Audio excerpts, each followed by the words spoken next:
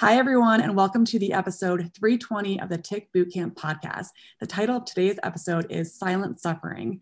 My name is Michelle McCune, and I'm so excited to be co-hosting this episode with Matthew Sabatello as we interview Lauren Murphy.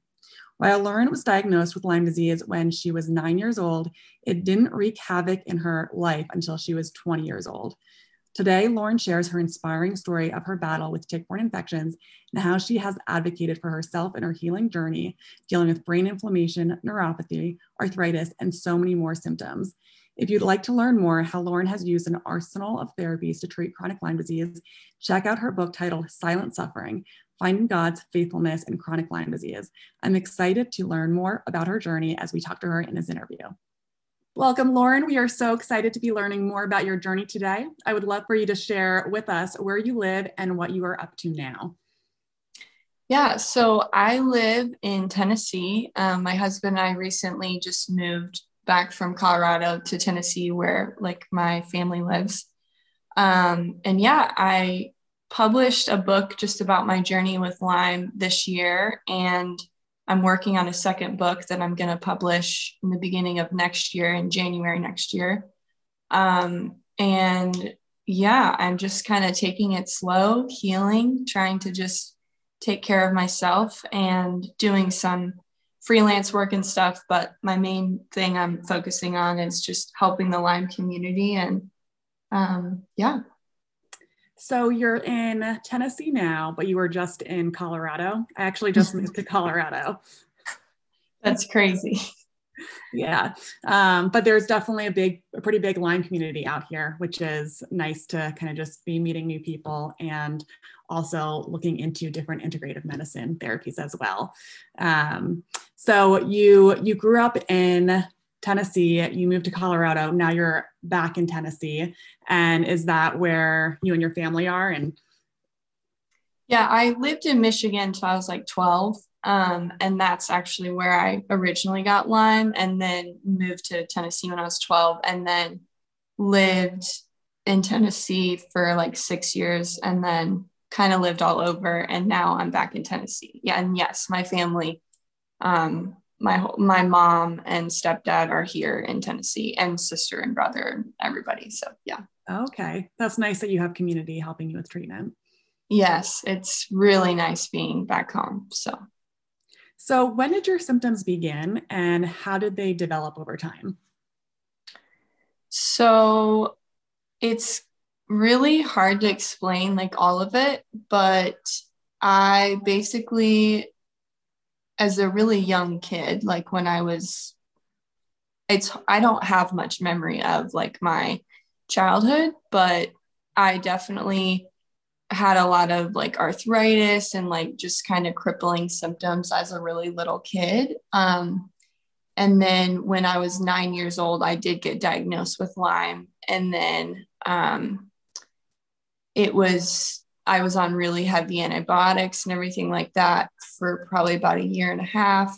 And so I don't really remember most of my symptoms. I just remember getting really weird rashes, my face being pale white, not being able to go to school, not being able to walk from one room to the other. And then when I was about 12, when we moved to Tennessee, I remember I was improving, and then it got a lot better during my teen years. And I was a runner and I loved running. And then basically when I was 18 is when it got really bad again. And I was living in another country. I was living in Panama at the time.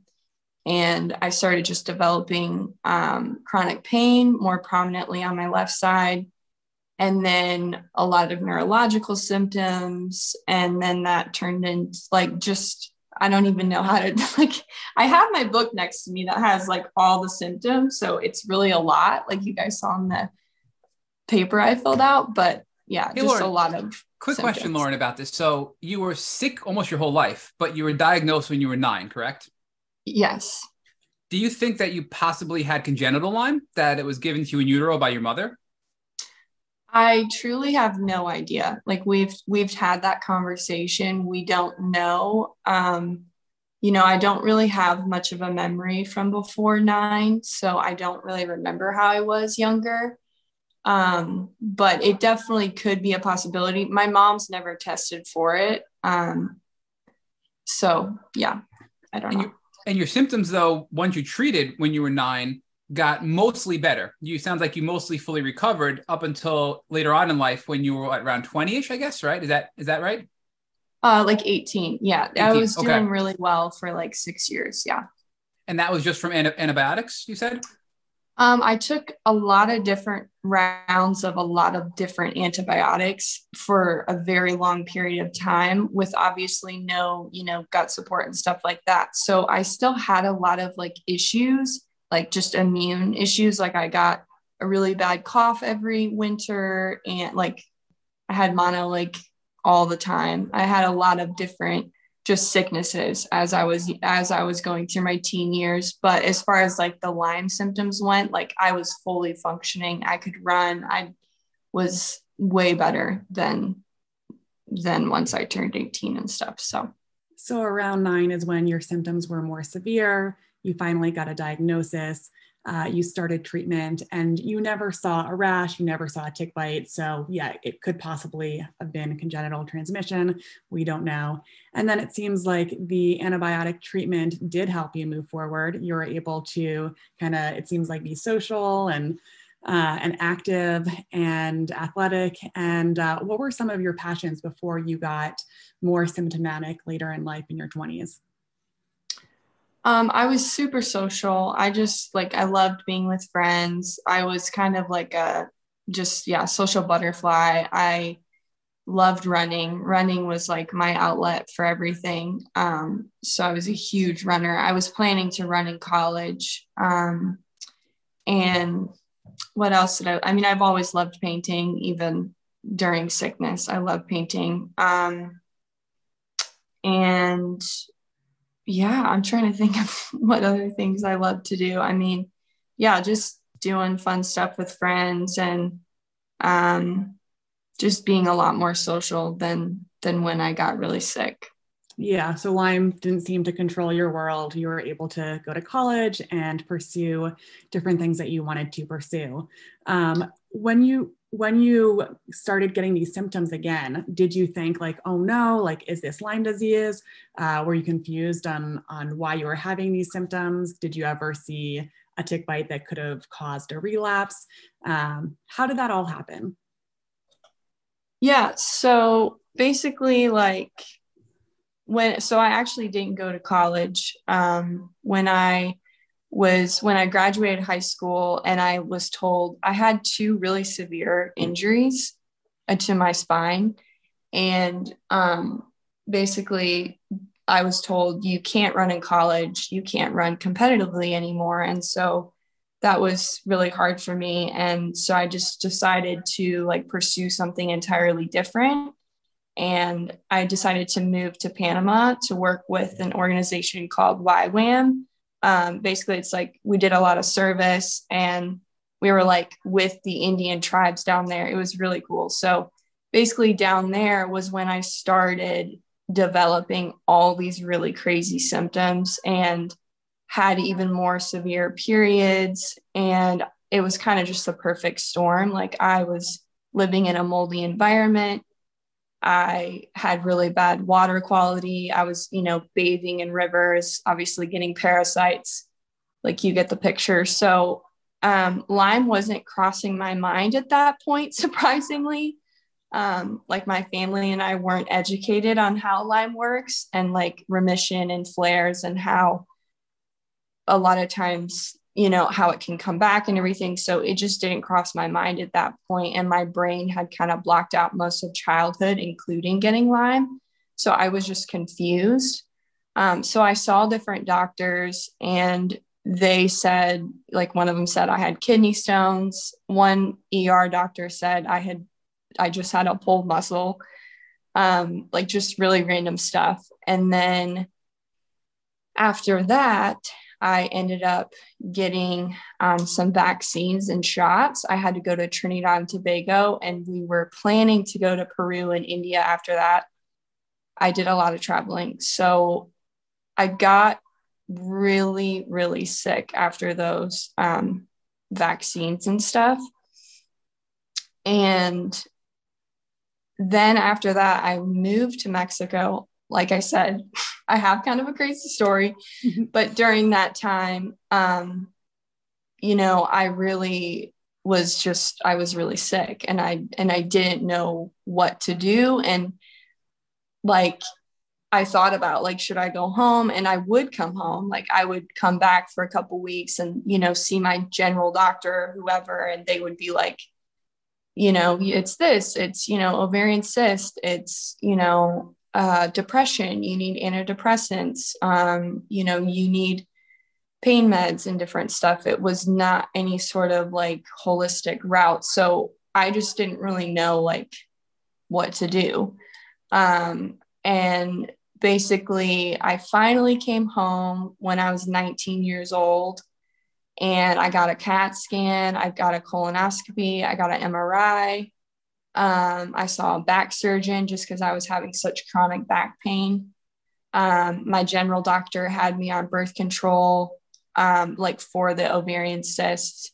I saw a pain management doctor, which was a little bit of a traumatic experience, but I can talk about that after. But basically, by the time I was 20, I was hooked on pain meds, because I just didn't know what else to do. And I remember Lyme like crossing my mind and being like, wait a second, I had Lyme. And, you know, I did mention it to my family and stuff, but it's like, it's hard to explain everything because like we as a family just we grew up in a really toxic and abusive environment.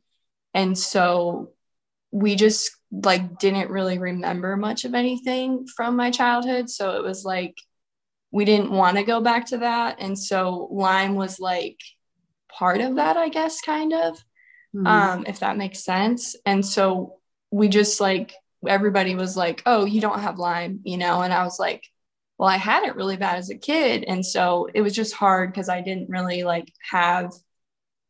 know like where to turn or what to do. And I finally got to see a Lyme doctor when I was 22. So that was like a few questions before we get into the Lyme doctor, because I definitely want to know more about that. But I was just going to say it's frustrating because having a history with tick-borne infections, you know, there's all these different recovery factors that play a role into how bad your symptoms get. And it seems like, like you said, it was the perfect storm. So as you got older, it was the environment, possibly living in a moldy environment, and then vaccines. I see that a lot, unfortunately, with certain genetics, or if people have certain tick-borne infections, it can cause a relapse of these infections. And then really not knowing how to navigate it, because I'm sure you're going to different doctors and talking about these symptoms, but a lot of times Lyme isn't popping up. How many doctors did you see until you were like, oh, wait a second, like this actually does seem like it's probably Lyme disease again? I think it was like 8. So not a ton, but also a good amount. So I think it was around like 8 or so. What kind of doctors did you see? I know you said you like saw a back specialist because you were having a lot of back pain. And then what other ones? I saw a neurologist who put me on like nerve medication stuff. I don't really remember, stuff for my nerves. I saw, the back surgeon. I think I saw like multiple just kind of generalish doctors who, like, I had no idea what I was in for. So, you know, I'm over here thinking like, okay, we'll get it taken care of in like 2-3 weeks. Like, it's not a big deal. And I saw the pain management doctor, and then I saw another like pain specialist guy who had like these traction machines where it like pulls your spine and like and it caused so much like ovarian pain because I also had endometriosis, which I didn't know. Hey, Lauren, sorry to interrupt you there, but I do want to focus on this, especially while we have Michelle on, because this is something that's really common and it's hard for me to ask questions about or even relate to. But we know with Lyme disease comes a lot of issues. Endometriosis seems to be almost a 1-for-1 when it comes to chronic Lyme patients. Having menstrual issues, I mean, all kinds of surgeries for menstrual issues. If you could just go into what those issues were, and, now looking back, do you believe that they were connected to Lyme? And Michelle, what your thoughts are on these things as well? Because we know inflammation is a trigger, a trigger for a lot of things with Lyme disease. And I believe it is for these types of issues as well. But I just want to get your perspectives on what symptoms popped up and how you think they could be connected to Lyme disease. Yeah. So, I mean, I really just was having absolutely awful periods, just really painful. And then I was having, ruptured ovarian cyst, which is also not very comfortable. And was just having a lot of, like irregular cycles, everything like that. Like sometimes they lasted, 2 weeks. And just like everybody on the podcast says, you're just down and out that whole time because it really flares up the Lyme as well.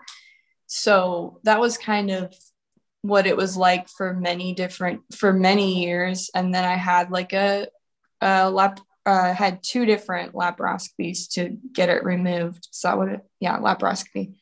And the interesting thing with that, I guess, like my take on it, especially with my Lyme specialist that I see in Pennsylvania now, like his whole thing is like endometriosis, in a sense, this is just his opinion, is that it's kind of this blanket thing where like people are getting like constant surgeries to get it taken care of, but it's not dealing with the root issue. And he thinks like parasites and Epstein-Barr and stuff like that is what really like fuels that, and Lyme, obviously. And I will say that when I started getting rid of literally like hundreds of parasites in 2020, I started getting way more relief with my periods, way less symptoms.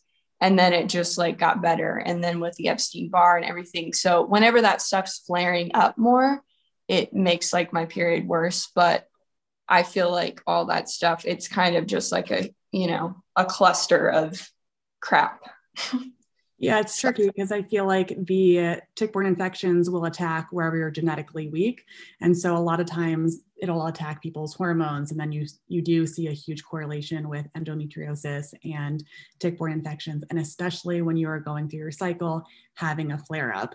So it was good to the physician that you were working with, I'm impressed that he was able to recognize that there is a correlation, and that by treating tick-borne infections, lowering the pathogenic load, lowering inflammation, you can start seeing some symptom improvement. Besides endometriosis diagnosis and then also back issues, was there any other conditions that you were diagnosed with? I think one person, I don't know if it was like, I think depression was one. I mean, I was put on antidepressants, even though I wasn't depressed. And then lupus, and I think that was about it. Yeah. And what types of tests did you do when you were seeing these different doctors? And also, what was the test that actually gave you your positive for Lyme disease? Honestly, I don't remember like any specific testing other than blood testing with like these doctors I was seeing before the Lyme doctor I saw in Tennessee. But yeah, the Lyme doctor in Tennessee, he did an IGeneX test and confirmed that it was Lyme still. So yeah. So you did IGeneX, it got your positive diagnosis of Lyme. Did you test for any co-infections as well, like Bartonella, Ehrlichia, Babesia? All of those, yes. Babesia, Ehrlichia, Bartonella. I hate Bartonella. Turkey. Rickettsia. I think those were the 4 main ones. I think there's been a few here and there that have popped up, but those were the 4 main ones. Lauren, I want to just ask you a quick question, because now we're talking about what you were diagnosed with, but I know leading up to this, your symptoms were really, really deep and full body, right? So can you just give us bigger picture of how sick you really were. Because from your pre-interview questionnaire, you talked about neuropathy, nerve pain, right? Unbearable neck and back pain, brain inflammation, loss of energy, heart palpitations, weakness and numbness, cognitive dysfunction, heat intolerance, memory loss, insomnia, chest pain, right? Like, can you just build out this picture of how sick you were and how much it impacted your life before your diagnosis? I mean, honestly, before I got the diagnosis, like, I just, like, aside from all of that physical stuff, like, I just felt like a complete lost cause and was like, I just felt really alone for years.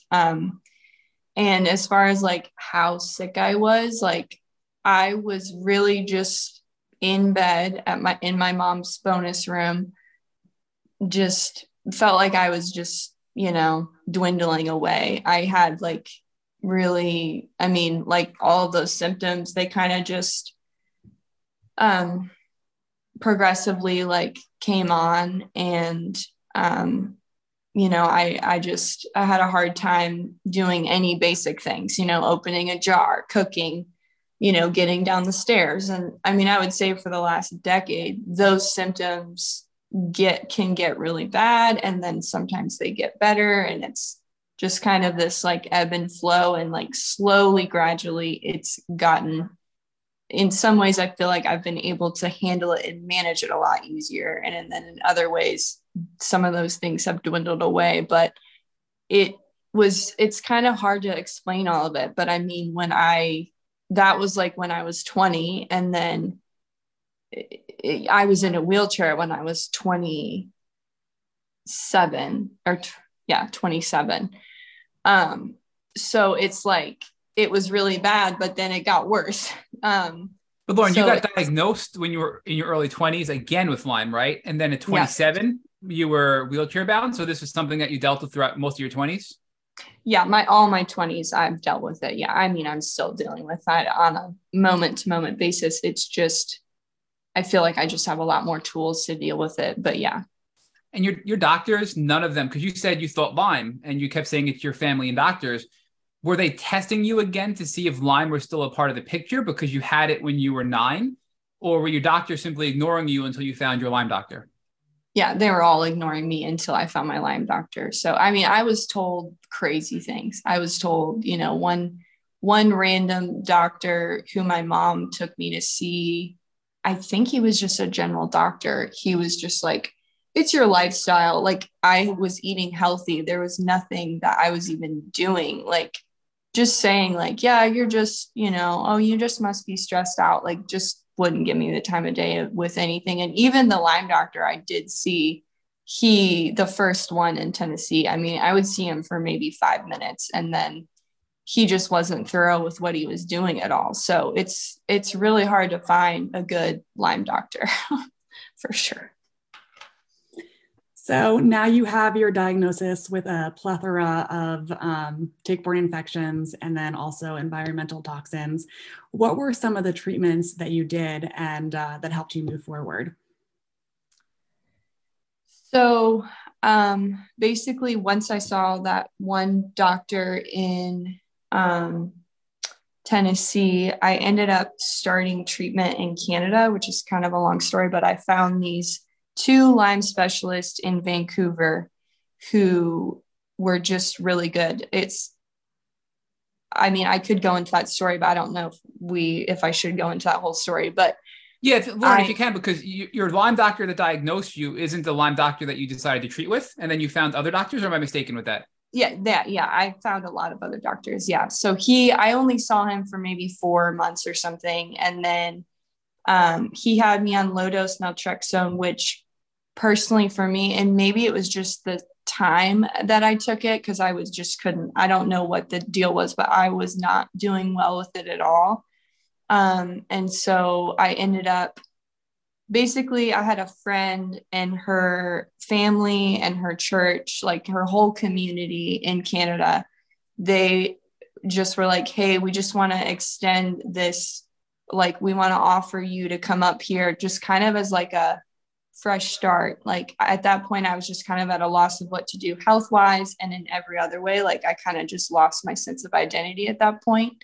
So I went up there, and I was fundraising for this Lyme Institute in Florida. And when I was talking with, I would, do regular calls with the, front desk people. And at first it was like maybe $8,000 that I was fundraising for. And like within a month or two, they upped it to like, I think 70 or 80 grand that they wanted me to pay for it. And I was like, there's no way, like, I don't have any money. Like, I can't do that. So I ended up being like, okay, what do I do? So I called, it was super random, but I found the Canadian Lyme Disease Association director. I don't know if he still is. I think he is. His name's Jim Wilson. And I just found his number and called him, like, very random. And I was just like, he answered the phone, which was like even more surprising. And he was like, tell me your story, like, tell me everything that's happened. And so I just went into it and told him, like, this is, where I'm at. I have no idea what to do. And he said, the only two people I would recommend to you at this point is Dr. Eric Chan and Dr. Julie Moore in Vancouver, Canada. And they're two naturopaths out there. And so I was like, all right. So I flew across, because I was on the east side of Canada. I flew to the west, to Vancouver, and I didn't know anybody. And I was like, all right, I'm just going to go over there and figure this out. So I started seeing these Lyme doctors, and I was doing IVs. I was doing cholestyramine. I was doing, what else do we start me on? Nutritional IVs. Lauren, I'm going to interrupt real quick. So, yeah, I want to talk more about this treatment, but when you did the immune therapy, you said that really didn't help at first with your first Lyme doctor, correct? Do you think that was because it was too early, or do you think that it wasn't an effective treatment for your particular case? You're talking about low-dose naltrexone? Or I'm sorry, I'm saying low-dose naltrexone. I apologize. Yes. Yeah, I honestly don't know, but wait, what was the question again? Do you think it was because it was too early to use that as a treatment tool because you didn't do anything else yet? Or do you think it just wasn't a good tool for you with your particular situation with your co-infections? I don't know. I mean, I think it might have been too early. And I never tried it again just because I had such a bad reaction to it. So I never did it again. But yeah, I mean, I was on it for a good amount of time to where I was like, I just don't think this is the right fit for me. So yeah, I don't know. The interesting thing about LDN, so a lot of clients that I work with, we start super, super slow and at a very low doses, like 0.5. And then like we'll have them on that for a few weeks until we go to 1 milligrams, 1.5, 2, and then get up to like 4.5. But I've noticed that if people are very sensitive and they start at higher dosages and go too fast, then it doesn't really give their body a chance to work. And it's not a medication for everybody, and I'm not big into medications, but LDN is one of the ones that I feel like can be helpful, like risk benefit, because it modulates the immune system, it lowers inflammation. So I almost wonder, like, if you had started at a lower dose and titrated very, very slowly, how your body would have done. Yeah, definitely. It's definitely could be something I could do in the future. Again, I don't know, but I've heard many people say it's been great for them. So yeah. So then you started on LDN, and then you started seeing a doctor who recommended different infusions. Can you tell us a little bit about what type of infusions you guys received? They were all like nutritional IVs. It was very like specific. I had like the cocktail down to a T of what it was, because when I would like come back to Tennessee, I would give it to, different IVs technicians and be like, this is exactly what my doctor gave me that helped me. But I know it had a lot of vitamin C, a ton of glutathione, taurine, selenium, zinc, a few other things like that. So that was in the IVs. Yeah. Okay, great. And then you also had mentioned earlier that you did LDI, so low dose immunotherapy. Can you tell us a little bit about that, how that works, and if that helped you move you forward? Yeah, so I did low dose or LDI, and that really I didn't see good results from it. I did it with a naturopath in Seattle, and it's like, it's all such a blur because I've done treatment for 10 years. So it's like, okay, LDI. I mean, yeah, I wasn't improving with it. I was really bedbound during that whole time. And I gave it a good shot, and I just wasn't improving. So yeah, I didn't do good with that one either. So was there a specific thing that they were working on with the LDI? Like sometimes it's mold, sometimes it's Lyme disease, sometimes it's histamine, where they give a certain antigen at a low dose so your body becomes more resistant or isn't as affected by it. Was there one specifically that they were working on with you? It was Lyme with LDI, but I will say that the whole mold stuff didn't come up until very recently. And that's actually been like the biggest, I think, problem through all of this. So yeah, the mold was just something that everybody overlooked, all the Lyme people, all the Lyme doctors I saw. So that wasn't being targeted. And same with the bee venom therapy, which you might ask about that. But I had a really bad reaction to bee venom therapy. And it was really scary, and ended up finding out that, oh, you need to treat the mold first before you do bee venom therapy. So yeah. Have you ever looked into mast cell activation syndrome? Yeah, no, I mean, I haven't been diagnosed with that, I don't think. And I'm not the type to just diagnose myself, but everything in there is totally like what I deal with. So I do a completely, anti-inflammatory, low histamine, like very, very minimal, like basic diet to prevent all of that. Yeah. And I mean, even what you mentioned with the bee venom therapy, if you had a strong reaction to it, that also kind of makes me think of the mast cell piece. But I know specifically with mold, when you do have a bad mold exposure, that can also bring out mast cell when you're dealing with a history of tick-borne infections. How did you figure out that there was also a mold piece involved? I did a test with my doctor in Canada, and she told me, you have, basically you have black mold in your body. And I was like, what? Like, I was just so confused because I'm like, I've never heard of this. So I don't remember exactly what test she did. So that's when she did put me on cholestyramine. But then after that, it kind of just went under the radar and wasn't like, I would bring it up, but it wasn't anything I felt like anybody I was seeing knew how to deal with.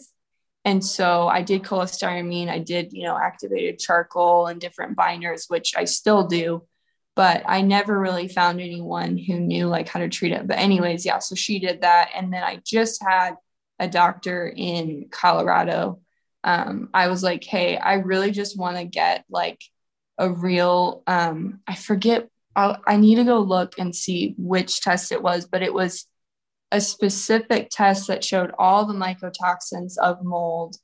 And it was a lot of different molds and mycotoxins that showed up. So that's still a problem. Yeah, I mean, I see that a lot where mold is so oftentimes overlooked. And the tricky thing is mold and Lyme work synergistically together. So mold will really suppress your immune system so that the tick-borne infections come out. But oftentimes I feel like when you have the mold under control, so if you're in an environment, a home that is conducive to moving forward, it's a lot easier to get Lyme and Bartonella and all of these other infections under control. And it's frustrating because, you're going to these Lyme specialists and doctors that are helping you with the pathogenic piece, but this other toxin piece is such a huge, massive contributor. And even just like listening to some of the symptoms that you've had, a lot of it is kind of saying like red flag, there's a mold issue here. When you were talking about treatment for mold, you had mentioned cholestyramine, and that's like a really common binder that physicians will put people on. But my issue with cholestyramine is it only gets at ochratoxin. So there's so many different mold mycotoxins, and it seems like with your test, you came up with a bunch of different mold mycotoxins. But if you're dealing with multiple different mycotoxins, then you need binders that are going to get at a bunch of them. So like activated charcoal and bentonite clay and zeolite will help you get rid of many more mycotoxins. And then also it's a bit less constipating. And that's important because if you're trying to get toxins out of your system, you need to, be going to the bathroom every day.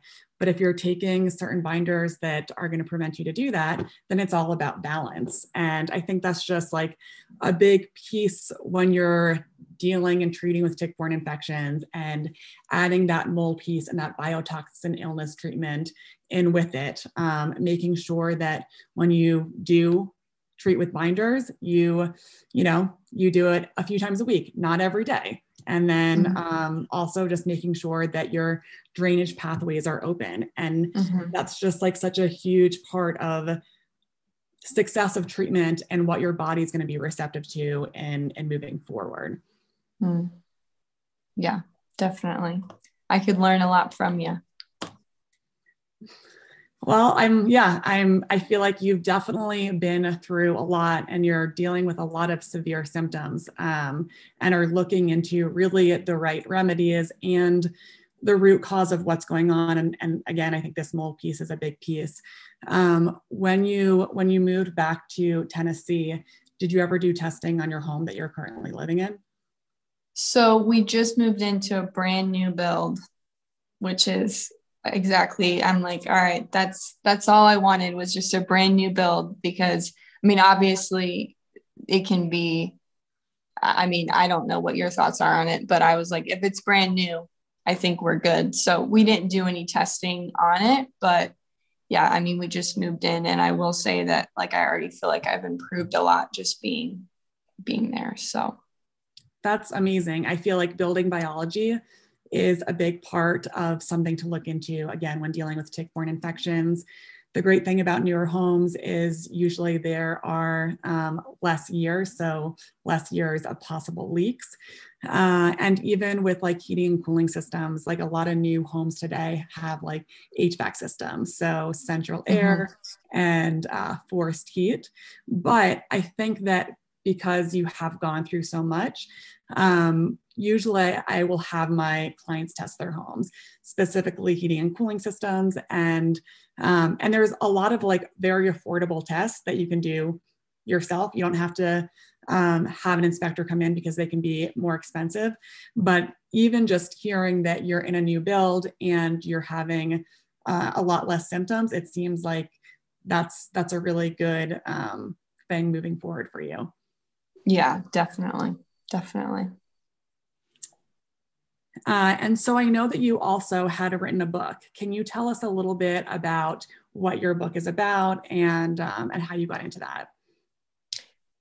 Yeah, so my book, I started writing it a long time ago when I lived in Canada, and it really is just meant to inspire people and give them hope. And it's not just like, I mean, it's definitely a lot about like my story and stuff, but it's written in a way to connect with people and just be relatable and to encourage people to keep fighting. And yeah, I mean, I wrote it just out of pure desperation to find purpose in my pain.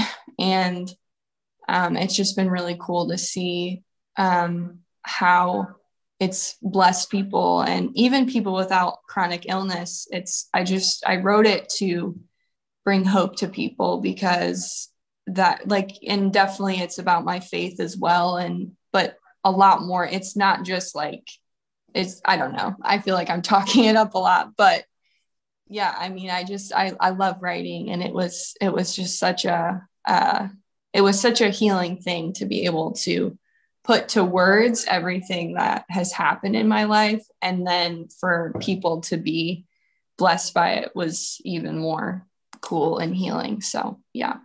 I think one of the hardest parts of Lyme disease is feeling alone and just it being such a misunderstood disease. So when you're able to read someone else's journey and relate to it, that makes you feel a lot less alone. And yeah, I think that's a huge gift to give to this community, because we all want to be supportive of each other and understand that we're not the only ones going through this, and there is hope in moving forward.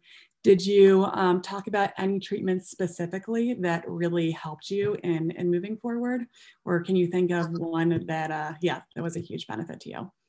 Yeah, I mean, the whole book, it goes through every treatment I did. And then in the back of the book, it's right here. It just is like, what has helped me? And it goes through all the things that have helped me. So, enemas, the HBOT, cryotherapy, liposomal glutathione, ozone, infrared sauna, DNRS, brain retraining really helped me. Nutritional IVs, mimosa paducah seed, products called Plexus, eating low histamine, GABA, like just different supplements for stress and everything. And then I put like different books and stuff that have helped me too. So yeah. Well, I'm going to jump in real quick. I just want to repeat the name of your book and correct me if I'm wrong. I believe it's Silent Suffering, Finding God's Faithfulness in Chronic Lyme Disease. Is that correct? Yes.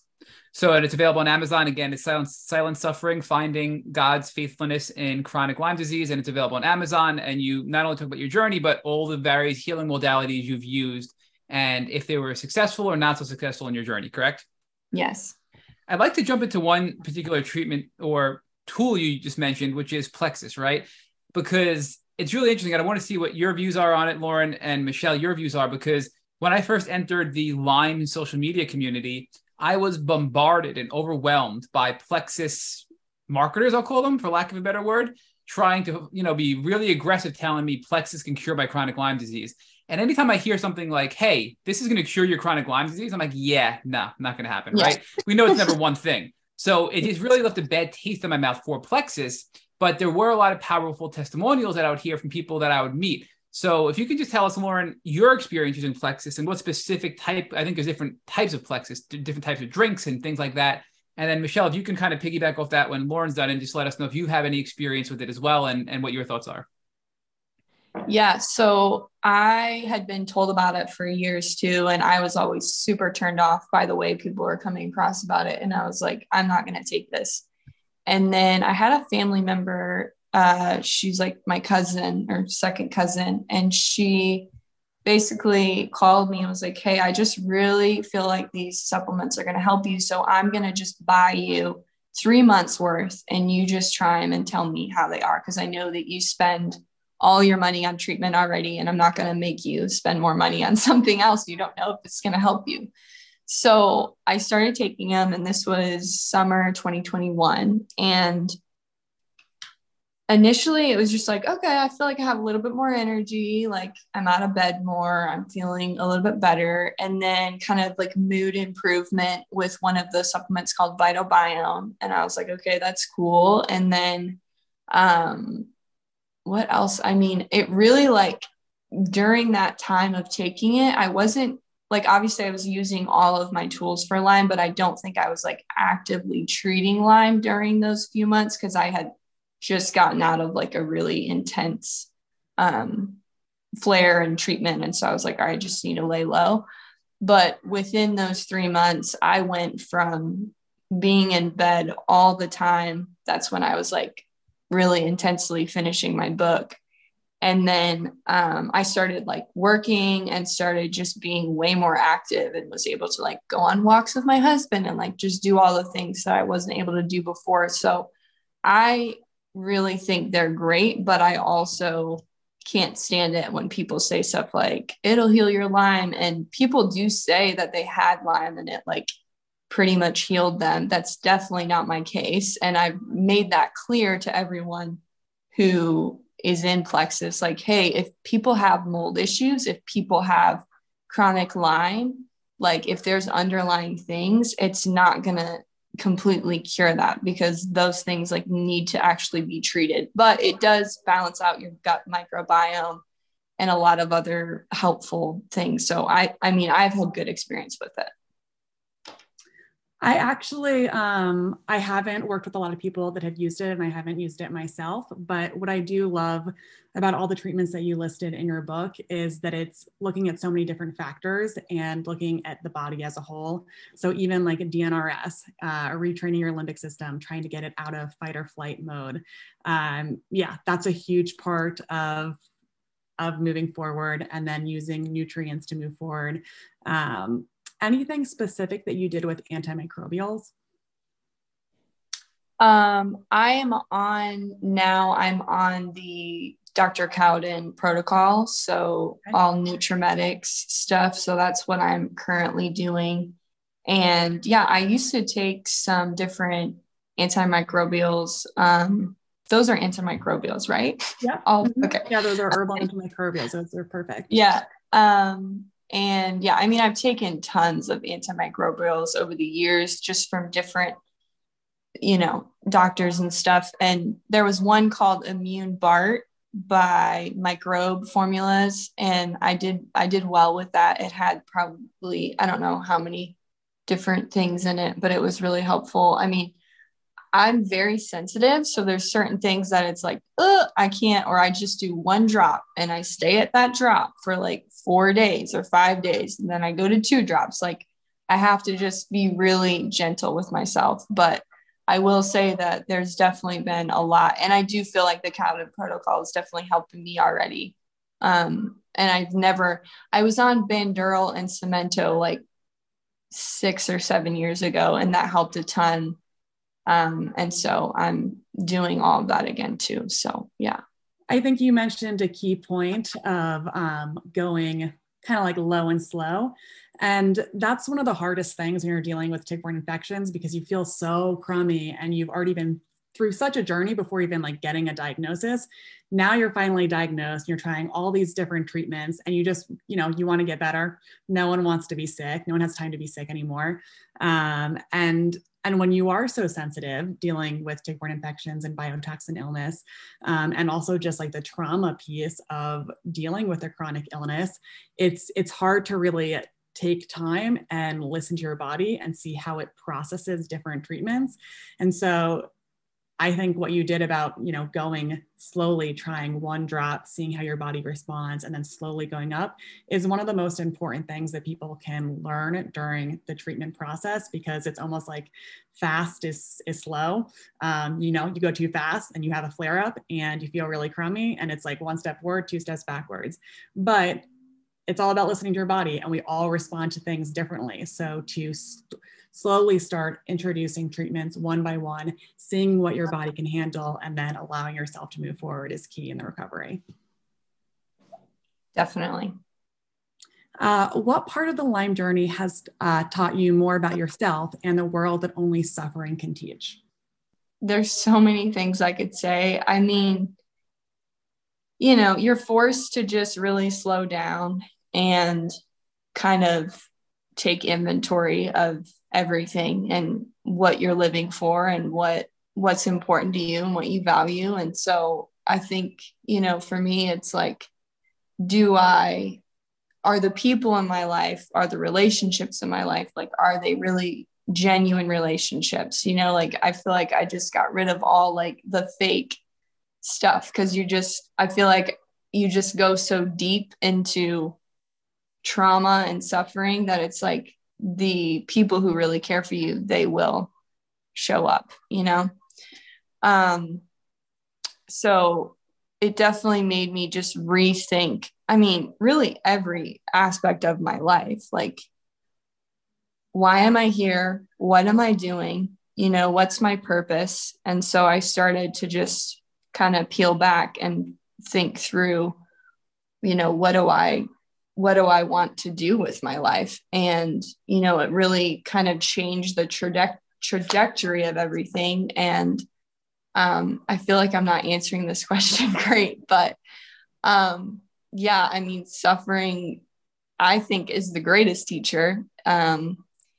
it's taught me, as well as my husband, just countless lessons of, patience, and it's humbling. It's very humbling, and it makes you, kind of come to the end of yourself. And I guess for me, it's brought me a lot closer to God as well. So, yeah. Yeah, I think that the Lyme community, I completely agree with you, what you said. It gives you a new perspective on things, and especially like who steps up, who doesn't, who's worth having in your life and helping you move forward, and slowing down. So yeah, I can relate to all of that. I've experienced that as well. And when something stressful does happen, it's kind of like, okay, let me slow down. Like, it could be worse. It has been worse. How am I going to use these tools to help me move forward? And it seems like that's what you've done. And the coolest part is like, one of the tools and what you're passionate about is writing. So you've been able to use that gift and give it back to the community, which is pretty amazing. Really impressive. Lauren, I want to just thank you so much for joining our Tick Bootcamp podcast. I know you have so much to offer, and we barely scratched the surface here today on this interview. So I want to encourage everybody, once again, listening to this podcast, to go find your book, which is Silent Suffering: Finding God's Faithfulness in Chronic Lyme Disease, available on Amazon. And I also want to encourage everybody listening, if they're looking for additional support and they need some guidance in their Lyme journey, to go look up Michelle. She's brilliant. We absolutely love Michelle. We follow her, and Rich and I look up to her as a mentor. And you can go look her up at thelymespecialist.com. So that's thelymespecialist.com to learn about how Michelle can help you in your healing journey. So Michelle, thank you so much for coming on and co-hosting this interview with me today. And Lauren, thank you so much for spending time out of your day to share what you've learned with our community. Absolutely. Thank you for having me. Yeah, it was nice to be here. I love what you guys do in supporting the community and advocating for everyone. To our listeners, we have a call to action. First, if you'd like to learn more about Lauren, please check out her Instagram, lowmurph93. Also, check out her book and leave a review of how it helped you on your Lyme journey. Second, if you've enjoyed this episode of Tick Bootcamp podcast, please share it with your friends on social media. Third, Tick Bootcamp has created a Tick Bite blueprint that has been inspired by the information that has been shared with us by podcast guests. We urge you to visit our website at tickbootcamp.com to view the blueprint. Fourth, don't forget to subscribe to the podcast on Apple Podcasts, Google Podcasts, or Spotify to get your automatic episode updates of our Tick Bootcamp podcast. Please take a minute to leave us an honest review on your podcast platform of choice. And finally, if you'd like to search our podcast library of over 300 episodes, subscribe to our email list, or share feedback, please visit our website at tickbootcamp.com. Thank you, as always, for listening.